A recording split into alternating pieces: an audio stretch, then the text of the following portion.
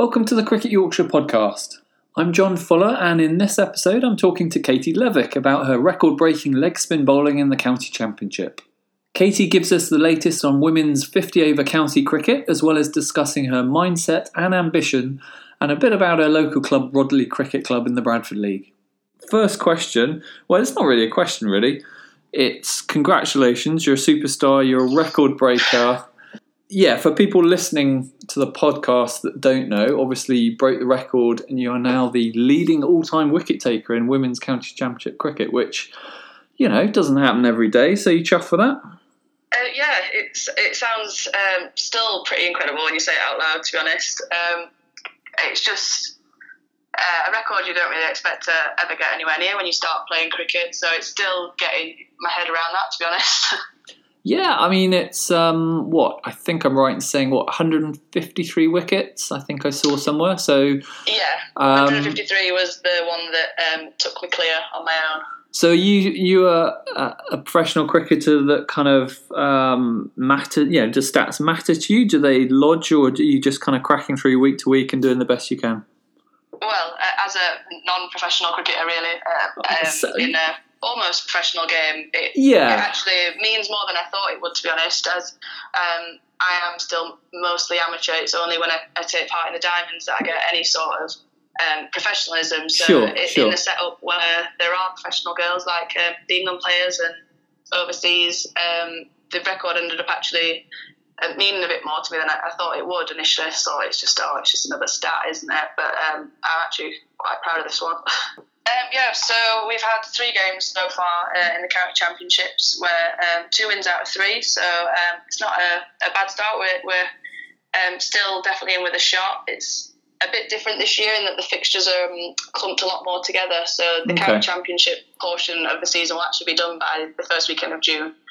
So we play all the 50 over stuff back to back. So that's a nice change for this year. But we get to play all our cricket in one format, in one go, and it means that the league standings and your results sort of resonate a bit more with you, instead of, we play a 50-over game here and then we'll come back to it in 3 months' time, sort of like the guys do. In terms of myself, it started all right. I've not picked up loads of wickets, but I picked up a couple. We've played in quite low-scoring games so far, I'd say, so it's been more of a containment job, but I'm happy with how it started so far for Yorkshire and myself. Good, good. And I suppose looking forward to Yorkshire Diamonds, I know that will come on later, but for you as a player and as a squad, I guess I'm kind of interested as to how you want to kick on, both, as I say, individually and as a team. Yeah, of course. I mean, it's no surprise that the Yorkshire Diamonds have had 2 pretty disappointing years by our own standards. Yeah. The first year we were out of the competition really before it got started. Last year we started a lot stronger and we were disappointed to fade away the way we did. We certainly see ourselves as a challenging team that want to go on and get to that finals day and ultimately get the trophy, but it's not gone to plan so far.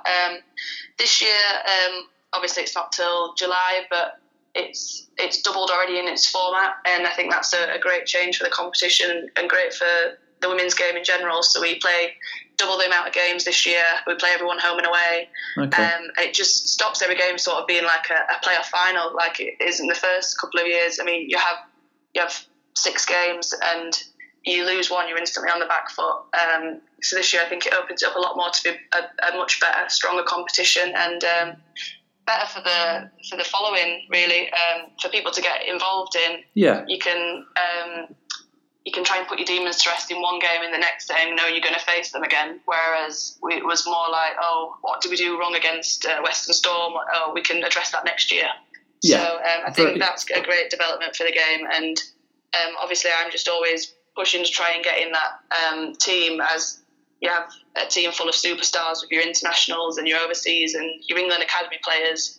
There's not many spots left up for grabs for the county girls, so it's a struggle, but that's what I'm just striving for, get that spot in the team and then make sure I keep it. And I guess I'm interested as well around, I know last year with the Yorkshire Diamonds, they did a series of roadshows, didn't you, as a squad, to go around and obviously visit clubs and promote the game, which I thought was great.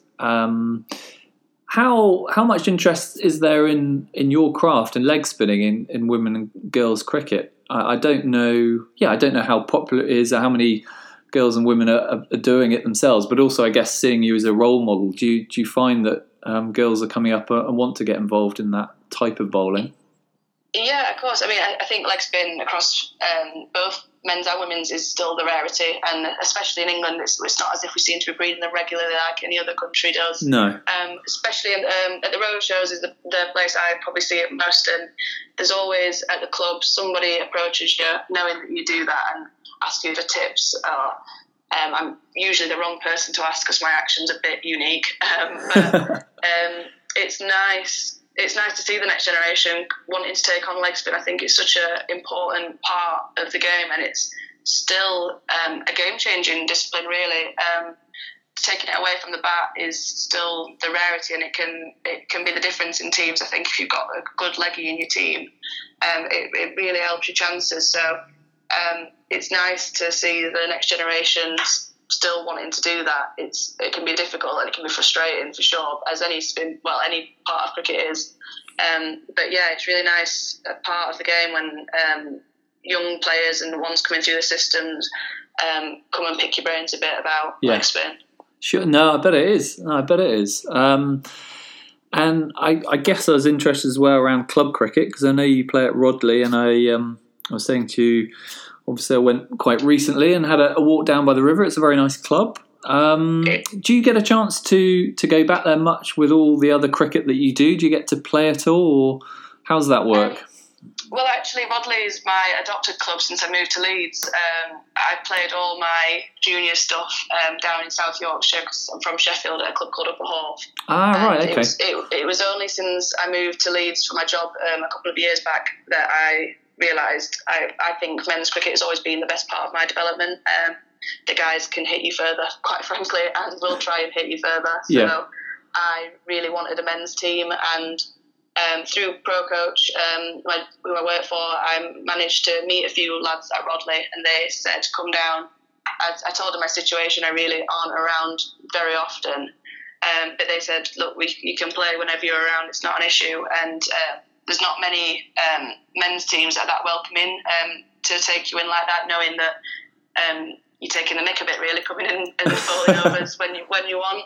Yeah. But this year, unfortunately, I'm not getting to play the 50 over stuff because the Yorkshire fixtures are every weekend pretty much, but they're in a T20 league on a Thursday night that I'm in every week. So again, that's just great preparation for me for the Diamonds. But it's just nice to go and give back to this club and get involved where I can. Yeah, good. No, it's good that you're getting an opportunity to play down there. As I say, I went down there recently, and they're a really friendly club. It was a hot day, and good crowd in, and a nice place to play. Definitely. Definitely a nice ground at the RCC. Yeah, it is. Yeah, it is. And I guess final question. Leg spinners always come up with deliveries. You know, Shane Warne famously used to have one almost every week, and I'm sure they all did the same thing. But that's my ignorance, I'm sure. So, do you ever get an opportunity to work on a new type of delivery or something a bit different, or are you more about sort of being the best you can be with the tools that are available, if I could put it like that? Yeah, myself, because I briefly touched on it, my action is really quite unique compared to a frog in a blender quite often. I am not fully in control of my wrist, which sounds stupid, but it does that naturally. So variations I've always struggled with because trying to get it to do anything than what it wants to naturally do. So I've had to, rather than variation balls like a googly or anything, I've had to really work on being able to vary my flight, vary my speed, and make sure that my stop ball is the best it can be. I think not having the armoury of full different deliveries has made me a better tactical player, and that's what I've tried to work on a lot, picking the brains of like the people in our office and my coaches. It's about making sure I ball the right ball with the right field, and just being able to read the game the best that I can. I haven't got the wonder ball as of yet. I mean, I always try, but I just make sure that my stop ball is the best it can be, and I think that's an important thing for spinners. We sometimes get too caught up in wanting to do magical wizard balls and something different every time. But if your stock ball isn't nailed on, then you're not going to build the pressure that's going to get you the wicket. So I believe that my consistency is what's gotten me my wickets over the years, knowing I can put it where I want it, and then the variations follow that, really. Yeah, I think that's a really good point, and I actually saw that this weekend. I was in Warwickshire watching club cricket, and there was a young leg spin bowler who was just trying a bit too hard to do something different each ball, pretty much. So, it was a big leg spinner, then he was trying a much quicker one, then there was a sort of bouncer in there and all sorts, and as a result, the line length went out the window and he got hit all over the place. Whereas, as you say, you can build pressure and it's no less powerful if you can get it in the right place, and it doesn't need to spin that much, frankly. It's got to beat the bat, doesn't it? Yeah, absolutely. I think it's more mind games with the batsman. I remember a coach when I was younger always told me, if you've got a variation, bowl it your first ball and then never bowl it again, because the batter will then constantly think it's going to come and it's not, and then they'll get in their own head. And I just like that as it is mind games over a batsman, I think, as a spinner, and it's making them think, oh, she must have another ball coming next, or this must be going to do this next. And if that's when they get themselves out, I think you get yourself out against the spinner 9 times out of 10. Yeah. One time the spinner wins the battle, but I think most of the time you talk yourself out of it as a batsman. So I just think, consistency is really the main thing I'd strive to try and put into all youngsters. Make sure you can put 6 balls where you want it, and then think about the wizardry afterwards. Well, thanks a lot for listening, and if you like the podcast, there's plenty more to listen to and read over on cricketyorkshire.com. If you don't already, you can follow @CricketYorks on Twitter or like the Cricket Yorkshire Facebook page for regular opinion, photos and video.